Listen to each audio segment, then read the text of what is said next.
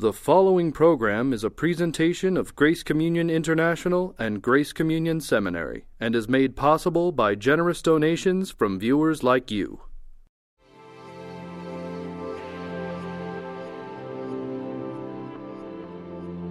On this episode, A Viewer Included,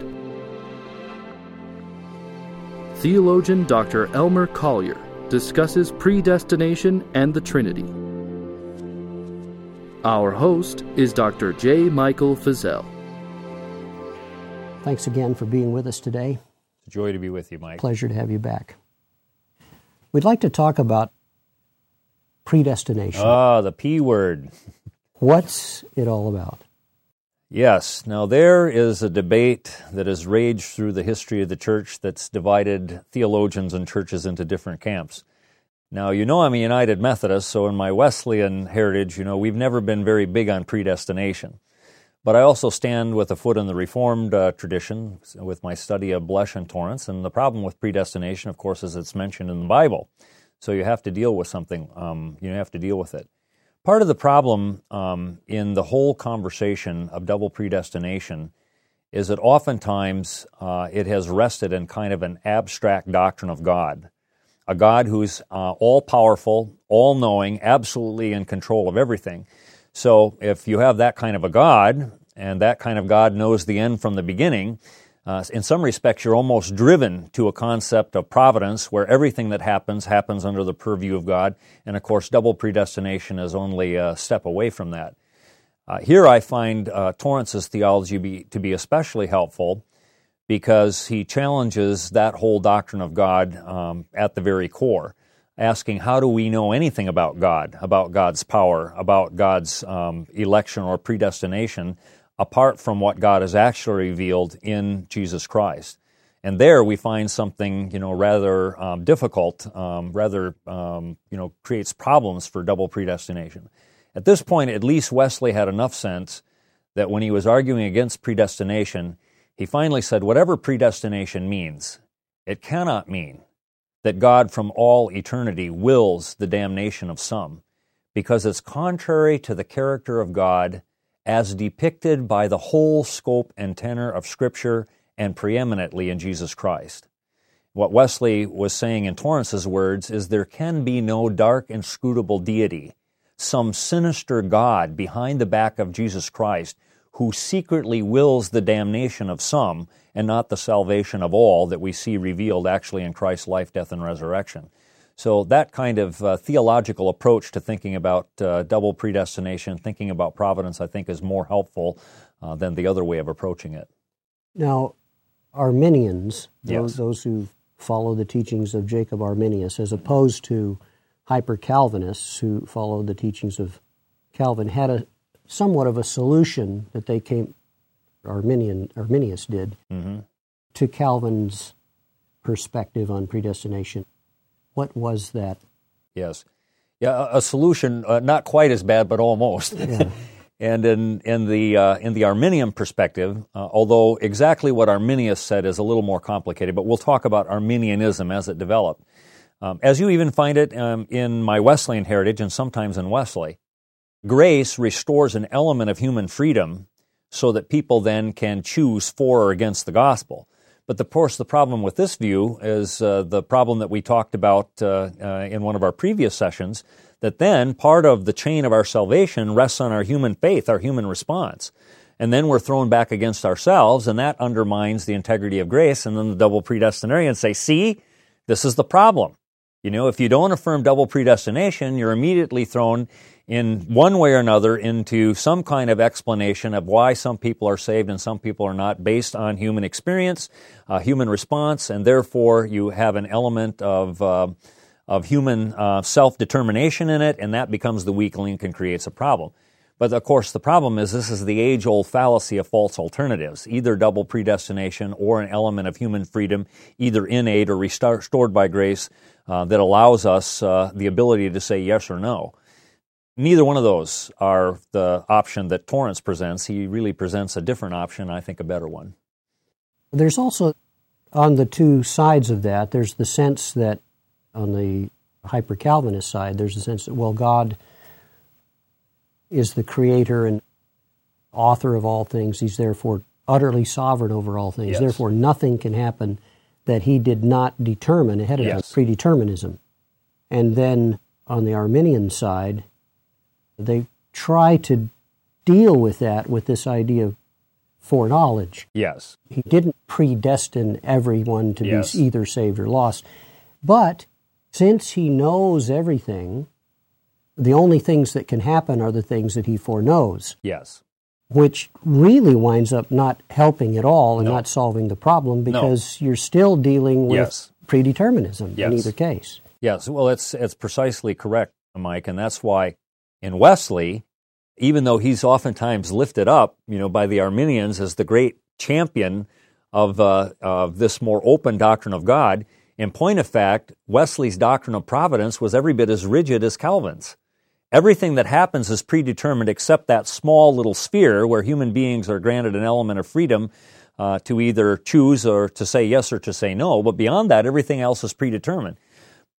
But here's where Torrance pushes back against this position.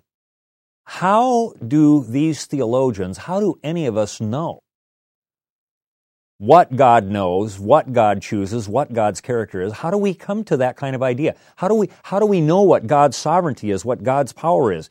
Do we start with some kind of conception of power and then multiply it to the nth degree so that God is omnipowerful, God is all-powerful? And isn't that exactly what hyper-Calvinism and Arminianism does? Yes, that's exactly right.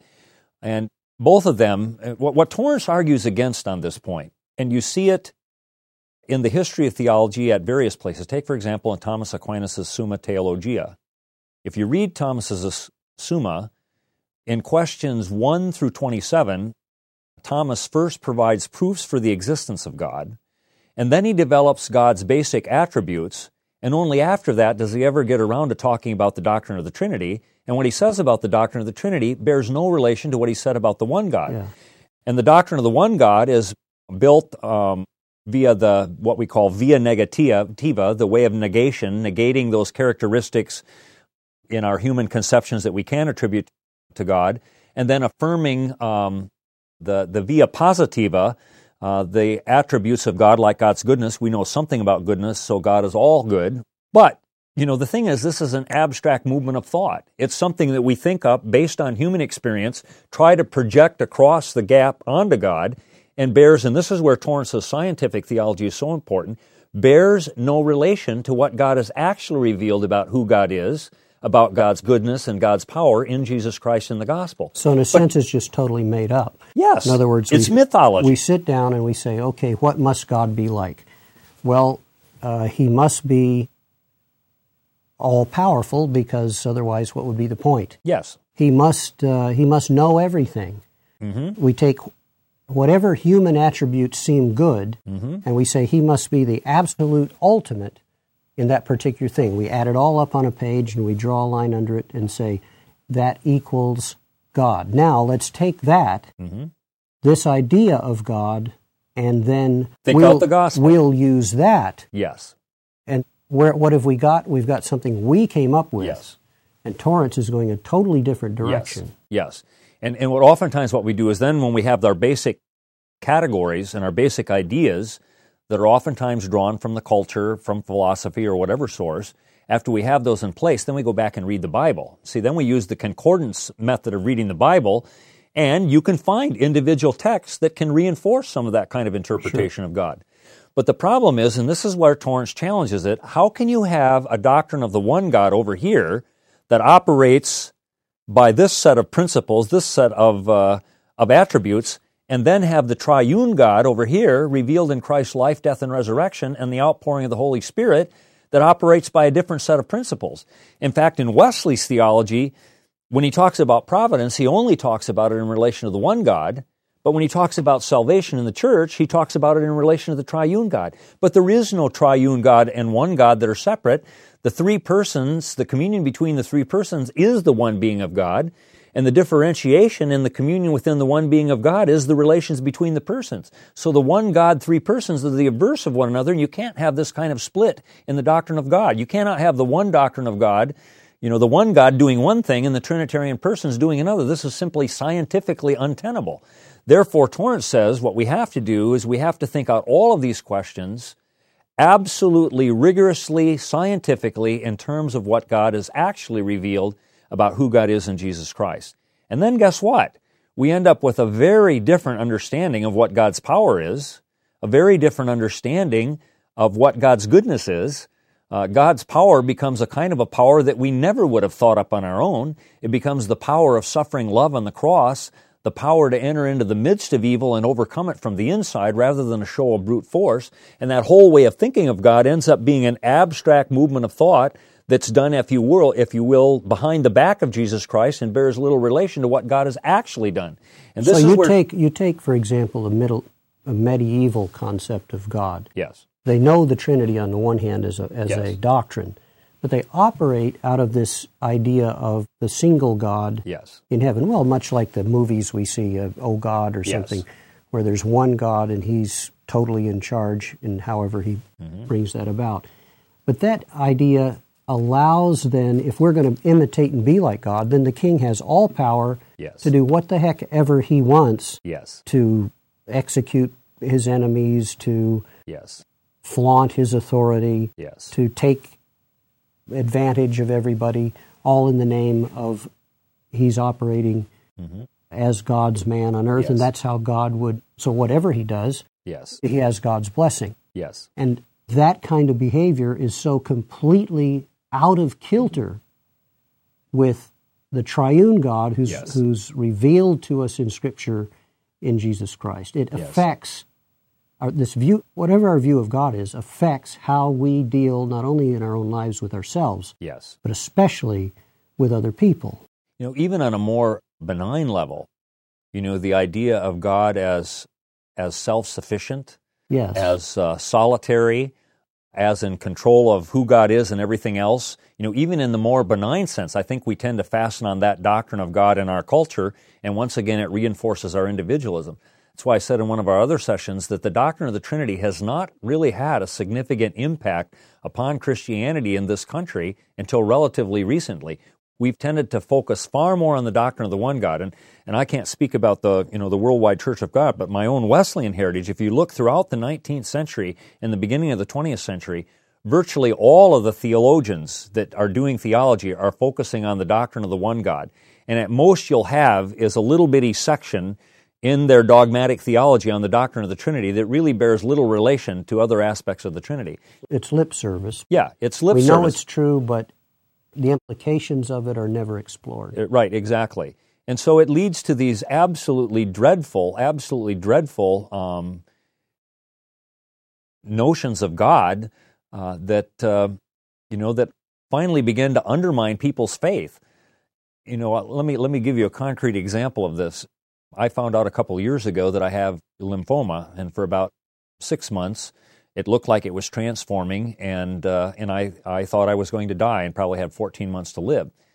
I discovered some things about myself. You as a pastor, you hold the hand of people when they're dying and when they get cancer, but you never know how you'll respond to those things, until you face them yourself. And I have to say, never for a moment did it run through my mind that God is out to get me, that cancer has come to me directly from the hand of God. And yet I know another pastor and another theologian who found out he had prostate cancer at the same time. At least he was a consistent Calvinist. He said, unless you believe that your cancer comes to you directly from the hand of God, you'll not receive the blessing that God intends for you to receive through that cancer. Well, if I believe my lymphoma came directly from the hand of God, I would be worried. If that's the way God is, if God plays dice with our lives like that, we all ought to be worried.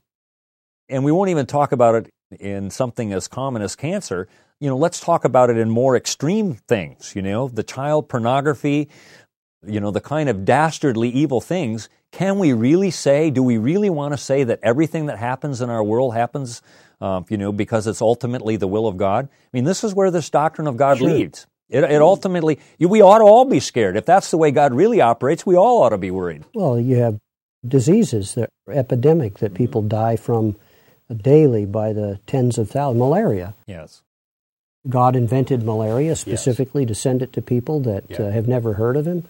Yes. What is the point? It's a very good point, Mike. And, fundamentally in that question, the age-old theodicy question, if God is all-powerful and God is all good, how can there be evil? Right. Whenever I get that question pastorally or when I'm working with seminary students, if you allow the question to be stated that way, you can never answer it, because the question is already shot through with certain presuppositions. You see, we already think we know something about what goodness is and about what God's goodness is. We already think we know something about God's power and how it operates, and we think we know what evil is. But the irony is when we actually look at what God has revealed about God's power, God's goodness, and about evil in Jesus Christ, we find out we don't know anything about any of those three.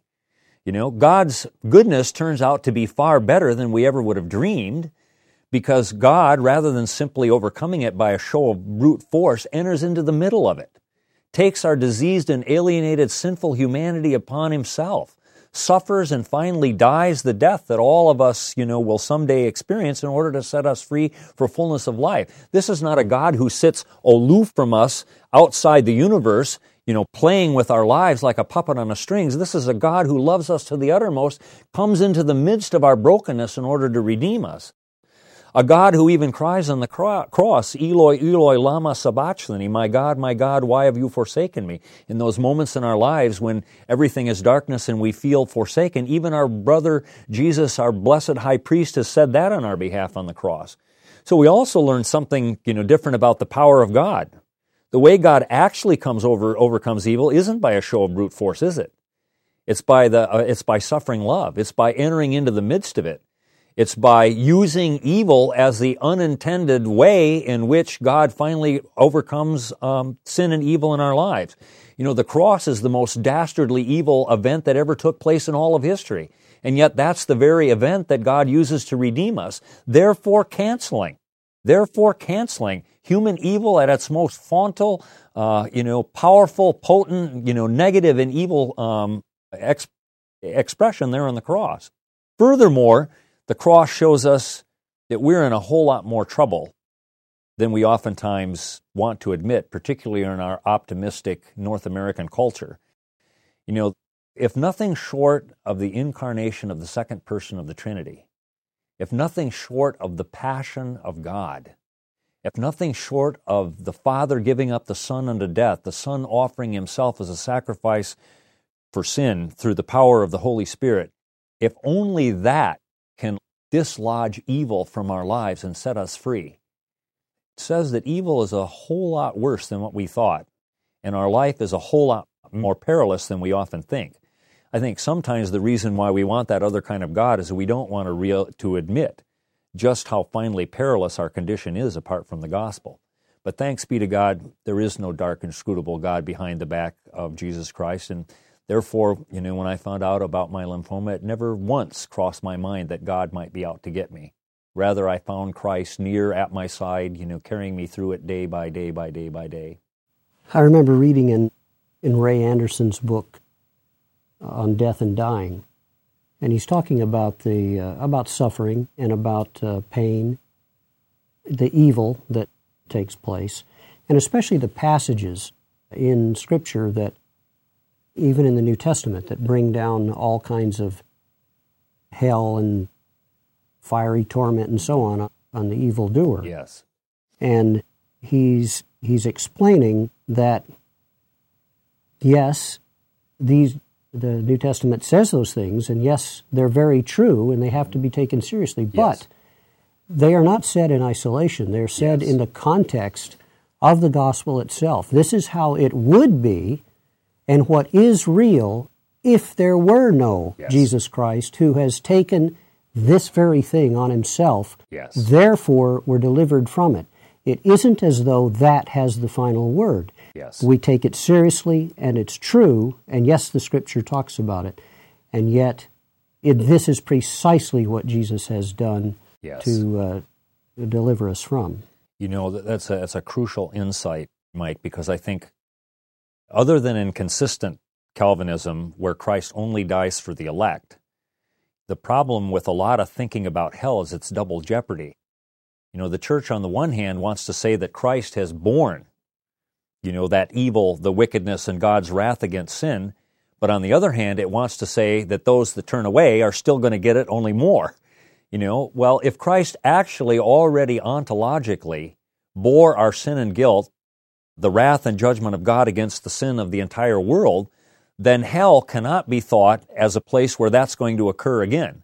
That's why I think that we need to rethink the doctrine of hell in light and relate it to the love of God and not simply to the wrath of God. This is also part of the problem of double predestination. It separates the love and wrath of God. The wrath of God is against the reprobate, and the love of God is for the elect. But if you think about hell and begin to relate it to the love of God, I think it could become a preachable doctrine again. In other words, if Christ is the reprobate, the one who has finally taken the sin, our guilt, our alienation, our death, and suffered in our place, then hell, whatever it is, can never be more than a testimony to what Christ has done. It cannot be a repetition or a prolongation of what He's accomplished on the cross. It can only point, kind of like John the Baptist's finger in the famous Grunewald painting, can only point to the crucified. What if hell is not simply a product of God's wrath? What if it's a product of God's love? What do we do with the sin-sick, bewildered person who finally comes face to face with the living, loving God in Jesus Christ and turns the other way? Does the unthinkable. This is finally what Torrance calls the mystery of iniquity. Not simply, that God predetermines from all eternity who are going to go to hell, but why would anyone coming to know the love of God in Christ ever turn away? Well, you can't give a reason for it. And the more you try to give a reason for evil, the more you end up explaining it away as something other than the utterly, evil that it is. What if hell is a place of refuge for the sin-sick sinner that turns the other way? Listen to this quotation from the infidel Altamont on his deathbed. "My principles have poisoned my friends. My extravagance has beggared my son. My unkindness has murdered my wife. And is there a hell? O most gracious and holy God, hell is a refuge if it hide me from your frown." What if hell is a product of God's love for those who reject Christ, where they're shielded from the unmediated presence of God in heaven as a place of refuge for them, so that God even has a place for those who finally reject? Now, I'm not giving this to you as a dogma. All I'm saying in this, and I have not a lot of energy about this interpretation of hell, similar to C.S. Lewis's in some respect, but what I am saying is that hell cannot be the same punishment that Christ endured. So I completely agree with Ray Anderson on this point. And second of all, hell cannot be left unrelated to the love of God in Christ. It cannot be left unrelated to the love of God in Christ. If there are people in hell, it isn't because God damns them there, simply. It's because God loves them, even while God has a place for them other than heaven. At least it's a different way to begin to think about hell. Robert Capon describes hell in terms of God invites everyone to the wedding banquet. He wants everyone in the party, but there are those who, in coming in, mess it up for others, yes, for everybody else. And they can't be allowed to stay there and mess it up for everybody yes, else, so they are thrown out. It's a protection yes, for everyone. I love C.S. Lewis's depictions of that, both in The Great Divorce, where you have the option of yes, taking the bus to heaven anytime yes, you want, and yes, some actually decide to stay, yes, even though they're wispy ghosts and everything is very hard in heaven and it takes some getting used to, but some do stay. Mm-hmm. Most prefer it to go back on the bus ride back to hell. yes. But especially his depiction in the last battle in Narnia Chronicles of those dwarfs who come through the stable door, like all the rest of creation, into Aslan's country, metaphor for heaven, but they don't see it as heaven. They don't see it as Aslan's country. They still think they're inside that dirty stable. They're still fighting over scraps of food and poking each other, sitting in a circle, blind, as it were, in the dark, even though there's a banquet in front of them and the beautiful country around them. Their own state of mind refuses to let them see the reality of what they're actually in. They can't experience it because of their black hearts. I think that's very helpful, Mike. One thing I want to say about Torrance, he's been accused repeatedly of being a universalist because of his emphasis that Christ's death is for all, and that it's objective and real, and that Christ has conquered evil, and that we will never, suffer the same judgment that Christ has suffered. And so they jump to a logical conclusion and say, therefore, all must be saved, or we fall back into the problem again of human beings contributing to it. And that's really not Torrance's position. What Torrance says is Scripture seems to bear witness to the fact that some will not ultimately, be saved, but this is what he calls the mystery of iniquity. And this is where he will not allow a logical explanation, because a logical explanation would be to undo the absolutely irrational, heinously evil character of evil. And so he simply will not allow that to be sort of put in a logical form in a way that would therefore undermine the radically tragic character of evil. So he's not a universalist, although I think he's a universalist of hope, that we would wish that all people, would finally become persons of faith.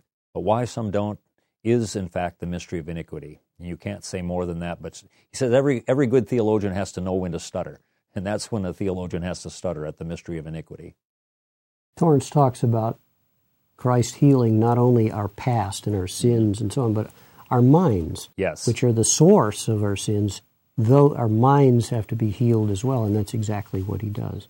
It took me a long time to realize that Torrance means that in absolutely literal concrete terms. He thinks the one true theology is, in fact, the human mind of Christ, the man Jesus. And therefore, what we see taking place in the early narratives in Luke, where Jesus is at the temple in Jerusalem, his parents come there for the Passover and they leave, and he stays afterwards, and he's asking questions of the Jewish leaders and baffling them with his answers and his questions. This is, in fact, part of the boy Jesus, our Lord and Savior, assuming our minds and realizing real knowledge of the triune God in our very human minds. So Torrance thinks the mind of Christ is something to be taken quite literally. The human mind of Christ that is not only throughout Christ's earthly life, death, and resurrection, but also ascended. The man Jesus, with his human mind and his perfect theology, is still in union and communion with the triune God, and from that flows all good and true theology. And of course, it gets embodied in the apostolic mind through the nucleus of relations that Jesus establishes with the apostolic community, particularly the 12 apostles, mediated to us through the New Testament. So that's why we have access to the mind of Christ only through the biblical documents. You've been watching You're Included, a production of Grace Communion International.